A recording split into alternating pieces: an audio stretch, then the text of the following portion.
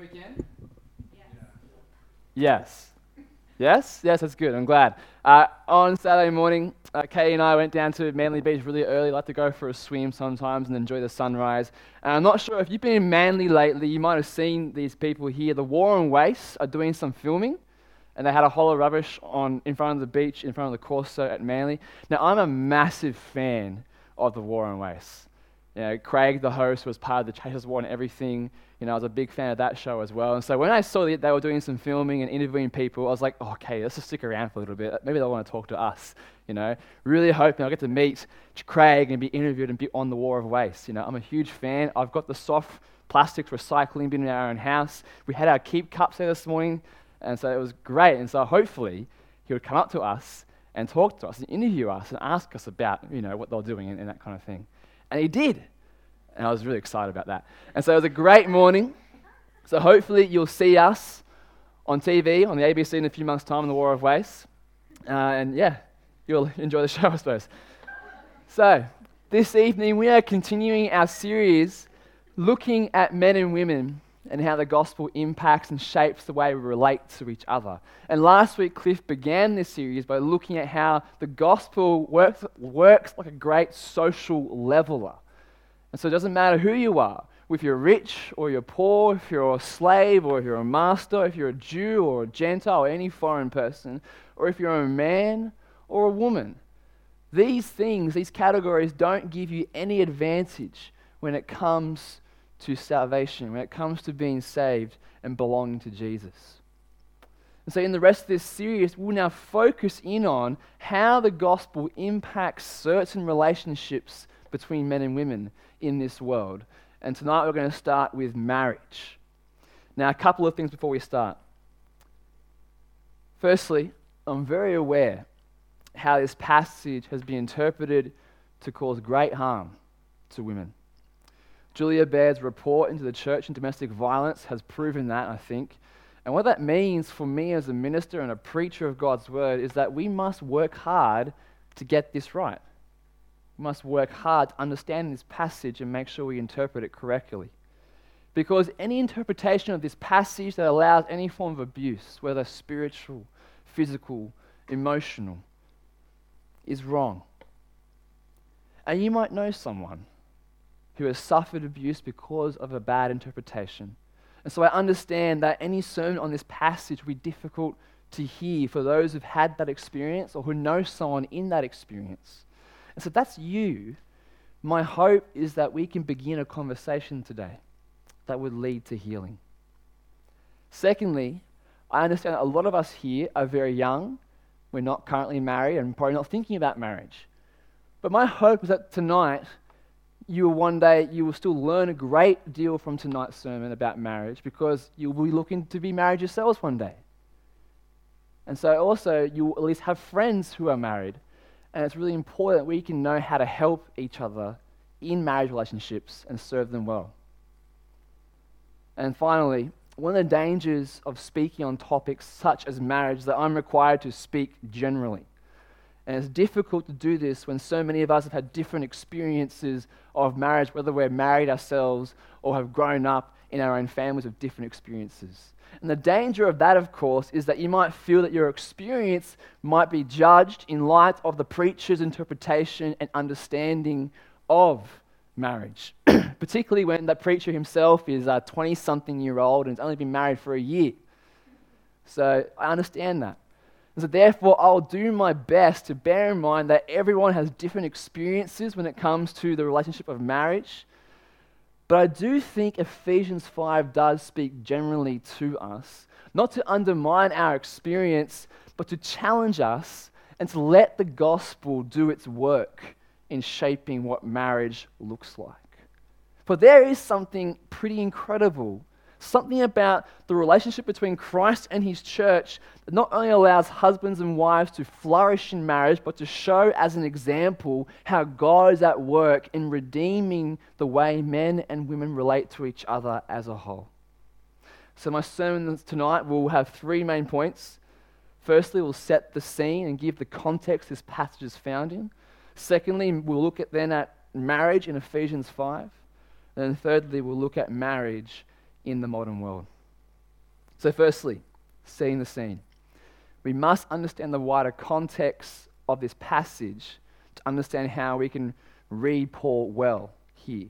And I think Ephesians 1, verses 9 to 10 is the key text to the whole book. And it says this: He made known to us the mystery of his will, according to his good pleasure, which he purposed in Christ to be put into effect when the times reach their fulfillment, to bring unity to all things in heaven and on earth. What we see here in the gospel is that's not just a proposition or a worldview. The gospel reveals what God is doing, his action in this world. And that's to unite all things under Christ. In other words, it's to put everything right. Everything that's wrong is to put it back right again. And the way the church expresses this transforming work that God is doing in Jesus is through how they live in relation to each other, which our passage picks up upon in verse 17. Therefore, do not be foolish, but understand what the Lord's will is. Do not get drunk on wine, which leads to debauchery. Instead, be filled with the Spirit, speaking to one another with psalms, hymns, and songs from the Spirit. Sing and make music from your heart to the Lord, always giving thanks to God the Father for everything, in the name of our Lord Jesus Christ. Submit to one another out of reverence for Christ. Now, all of these things are familiar to us, singing psalms, encouraging each other and building each other up. But then Paul introduces a new category here in Ephesians: submission. What does that mean? Well, it's interesting because Paul uses what's called the middle passive form of the verb here, hupotasomenoi. Hupotasomenoi. I think it's how you say it. You see, the word submit in the active sense already has a passive connotation to it. You can't submit to someone without something happening to you in the first place. And so the active form of the verb already has an idea of something causing you to submit. So it's really interesting that Paul doesn't use that form of the verb. He uses the middle passive form to emphasize the fact that nothing so much is causing you to submit, but you yourself are reordering yourself towards submission. You yourself are voluntarily ordering yourself towards submission to another person. So it's not an enforced submission. It's not a submission that is externally caused by something. It's a submission that you have chosen yourself to do and enter into for someone else. And so for men and women in the church, mutual voluntary submission is the key characteristic that allows for love and service to happen for each other. And so when it comes to this section on husbands and wives, this is the context. All believers everywhere, including husbands and wives, must seek to live in unity by the Spirit, encouraging each other as they express the wisdom of God and what He is doing in this world to transform it through Christ. And so now Paul turns to specific relationships and instructions on how to live in those relationships. And the first one he looks at is the husband and the wife relationship, marriage. And what we've seen so far is that they must mutually submit to each other. They must enter into this relationship of mutual submission. But because husbands and wives are not the same, they are different, this mutual submission will therefore look different. So that's where we come to our second point, marriage in Ephesians 5. Paul begins from the wife's point of view. Verse 22, wives, submit yourselves to your own husbands as you do to the Lord. And then the reason is supplied in verse 23. For the husband is the head of the wife, as Christ is the head of the church, his body, of which he is the Savior. Now, two questions arise from this, I think. What is the nature of submission? And what does head mean?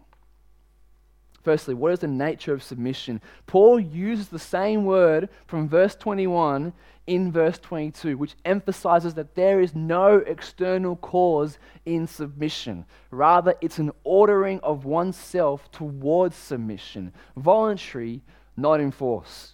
Now, this submission is defined according to Christ, not according to culture. Paul is not saying the wife must follow the stereotypes of the first century, submitting to a husband as it works and fits in a patriarchal, misogynistic context. Rather, Paul calls the wife to submit as it's fitting to the Lord. The wife's submission then must fit within the way God is uniting all things under Christ, with the expression of sacrificial love, humility, unity, gentleness, and care. Therefore, the wife willingly and lovingly orders herself in this way towards her husband, not because she is forced to, but voluntarily so, because this is the work the gospel does on her and her husband for the good of their marriage. With the reason being that the husband is the head of the wife, which leads to our second question: what does it mean by head? A common mistake interpreters make at this point, I think, is that they suggest a direct equivalence between Christ and the husband in their roles as head. Christ as head of the church and over all things in creation is innate to who he is himself. He is Lord. He is King. He is Savior. He is God. The husband is not the head of the wife in the same way. He is not above his wife or over his wife. He's not his wife's ruler or king. He's certainly not her owner, as was seen in the first century. He is her equal. And so when Paul says the husband is the head of the wife, he's showing an analogous relationship, not an equivalent relationship between Christ and the church. The two things aren't the same, but there is something about how Christ relates to his church that transforms the way the husbands relate to their wives. And I think it's this: just as Christ's work and responsibility is to love his church and to cause her to be reconciled to God, being his Savior, the husbands have been given a responsibility for the spiritual formation of their wife and family, ensuring that she, along with the whole family, including himself, are working towards this spiritual growth and formation. Now, lest we once again suggest an equivalence between husbands and Christ, we need to be clear. Husbands are not the sole workers, nor the primary workers of encouragement, love, and spiritual formation in their families and towards their wives. Jesus is the primary worker in our spiritual growth and formation. And he works through his word and his church. And so we're all called here to partake in each other's spiritual formation as we seek to encourage each other, to walk in the way of love, as Ephesians 5 says, to be willing to be gentle and to care for each other. We all take part in that work. And so therefore, wives must also take part in that work towards their husbands, to seek their encouragement, their spiritual formation, and their growth. But what the analogous role of headship for the husband means is that he is primarily responsible for making sure that happens, making sure everyone in the family is working towards this way of love, is working towards the spiritual formation of the family. And if it doesn't happen, it falls on him as the husband, not the wife.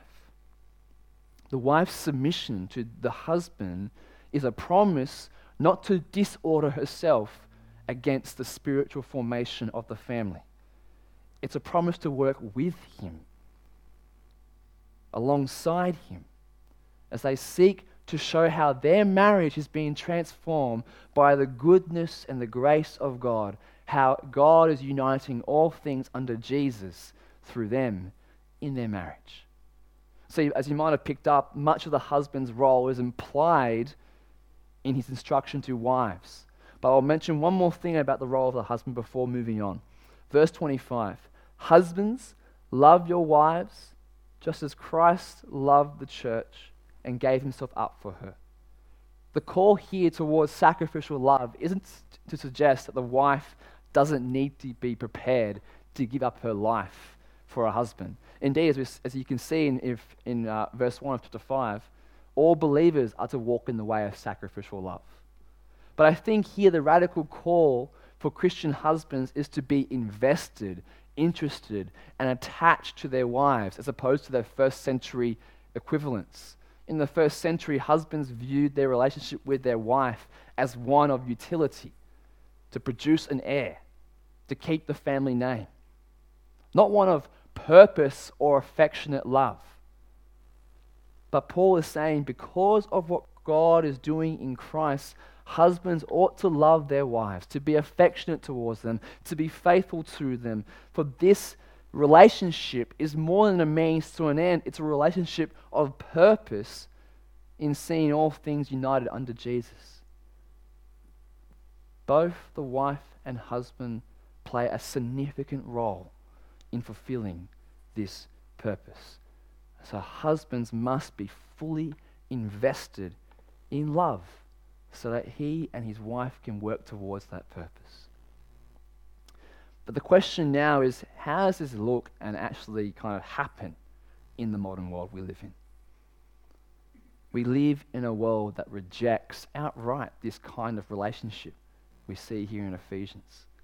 And if we're honest, we struggle with this passage, don't we? We look at it and go, how can this work in our world?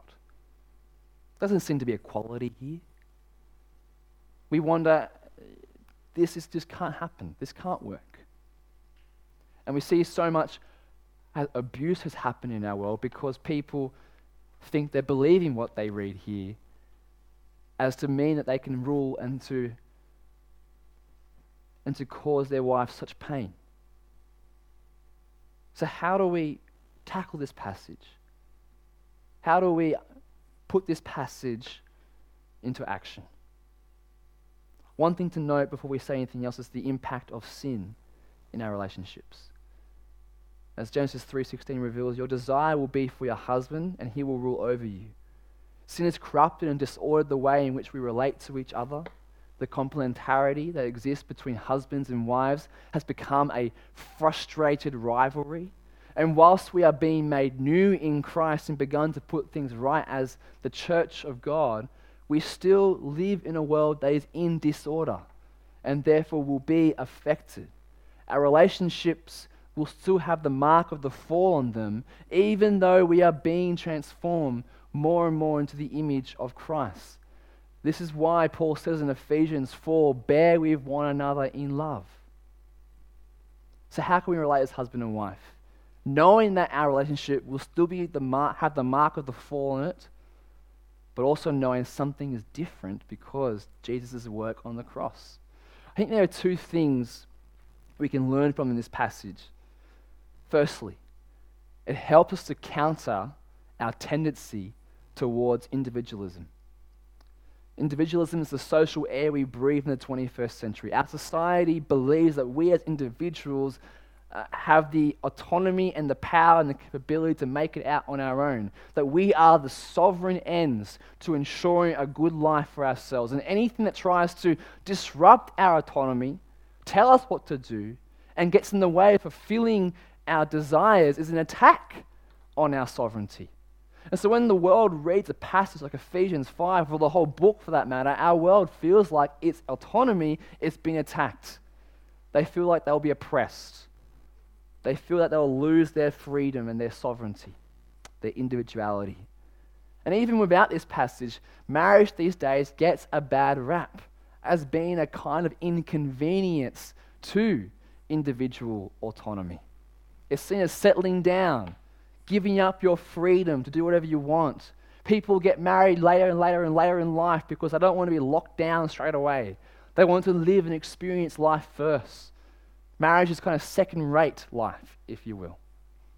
However, what they miss is that this passage does not remove one's individual autonomy and freedom. It shows how the gospel transforms the way we use it. Our freedom and autonomy as individuals is not geared towards the self, as individualism would have us think. It's geared towards the mutual submission of others, towards others, as we seek to walk in the way of love, as demonstrated in marriage. We're not forced or coerced into submission. We freely and willingly submit to one another in love. Why?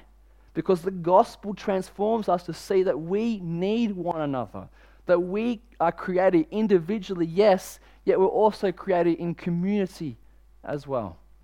The marriage relationship, therefore, is one of co-interdependence. The husband and wife are autonomous individuals, and yet each need the other to flourish. Ephesians 5 seeks to redeem marriage from the view that it's simply a relation of social utility in the first century, or in our century, that it's a relation that restricts individual autonomy. Rather, it seeks to show us that one of the places individual autonomy thrives, because it's geared towards its proper end in Christ, mutual submission in love. And what we see in marriage should overflow to the church as well, as we seek to use our individual freedom and autonomy towards love and mutual submission, as we seek to show what God is doing in this world, changing it and redeeming it, to bring us to salvation. Therefore, marriage is given a greater significance and purpose in showing us how God is at work in this world. That's the first thing. Secondly, it helps us to avoid the temptations husbands and wives face along the way. As I mentioned at the beginning, one of the dangers in a sermon like this is that I must speak generally. I understand what I say generally won't match up to everyone's experience. However, I do believe Ephesians 5 is speaking generally, and its emphatic call for wives to submit to their husbands and for husbands to love their wives does tell us something about what might be the temptation for husbands and wives in marriage. And so from this passage, and looking at our modern world, and please forgive me, this is not your experience, I think the temptation for wives in not submitting is to resent their husbands, and the temptation for husbands in not loving is to detach from their wives. Carlton Beer released an ad a number of years ago where 4 husbands simultaneously were in their home, walked out to the backyard towards their shed, told their wives, we just need to go and fix something in the shed. Fix this thing or get these tools or etc. Now, as you kind of watch them all head out, you realize that all the sheds are kind of connected together in the corner of the backyards. And you're working out, okay, that's interesting. Then as each one heads in, one of them pushes a button and all the internal walls of the sheds collapse down and reveals this one massive shed that kind of turns into this makeshift sports bar.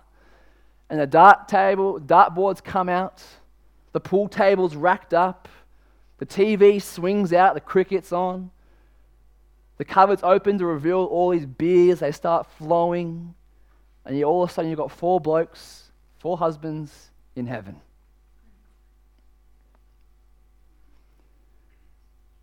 Yet they're completely detached from their families and their wives. Beer ads often have a way of communicating the abdication of responsibility for men, suggesting the good life is found with your mates at the bar, having a beer, not having a care in the world about anything else. And that is a great temptation for us as men and husbands, to neglect our responsibility to our wives and our families, especially when we feel overwhelmed by it. Paul says, don't do this. Love your wife. Love your family. Be devoted to them.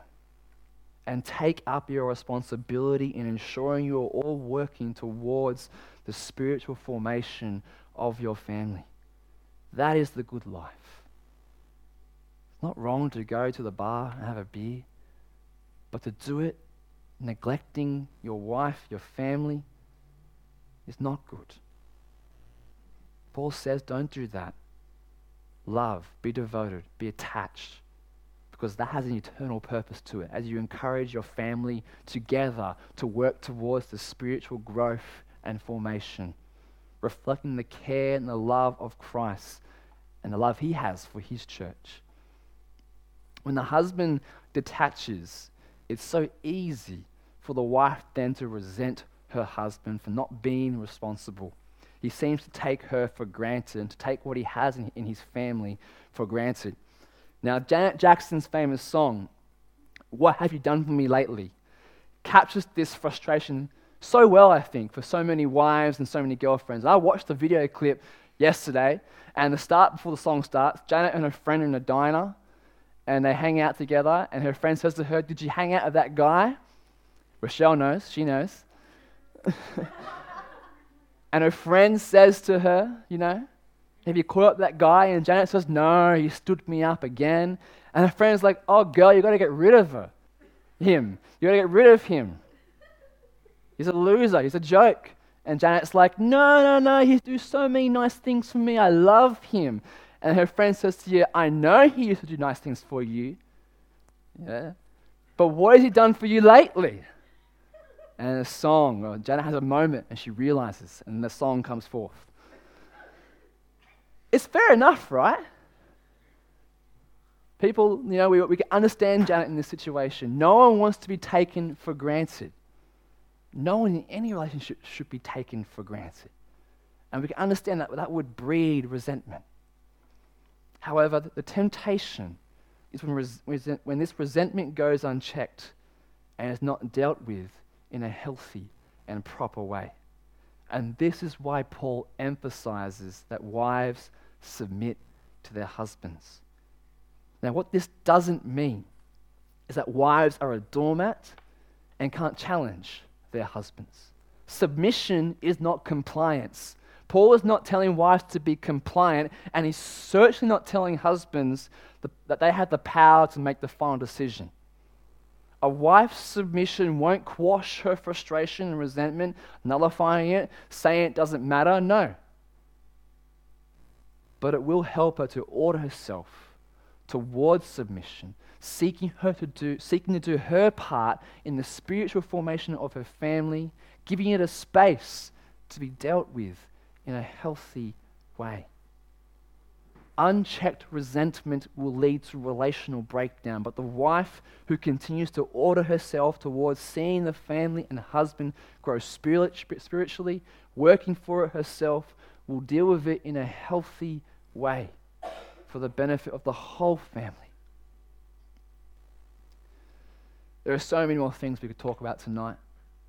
How we as single people read this passage, how we as those who have a spouse who doesn't believe in Christ read this passage, how we who might know people in divorce read this passage. But time eludes us here, and if you're those kinds of people, I would love to talk to you afterwards and wrestle with you about how we read that passage if you're one of those people. But let me leave you with this. Marriage thrives when husbands take up their responsibility for spiritual formation, and when wives order themselves towards the work of spiritual formation, resulting in creating a family that becomes a beacon of hope in a world otherwise confused about the family structures and units. A beacon of hope, of God's goodness, of God's grace, to a world otherwise in darkness. For this reason, a man will leave his father and mother and be united to his wife, and the two will become one flesh. This is a profound mystery, but I'm talking about Christ and the church. However, each one of you also must love his wife as he loves himself, and the wife must respect her husband. Let's pray. Heavenly Father, we thank you for your word.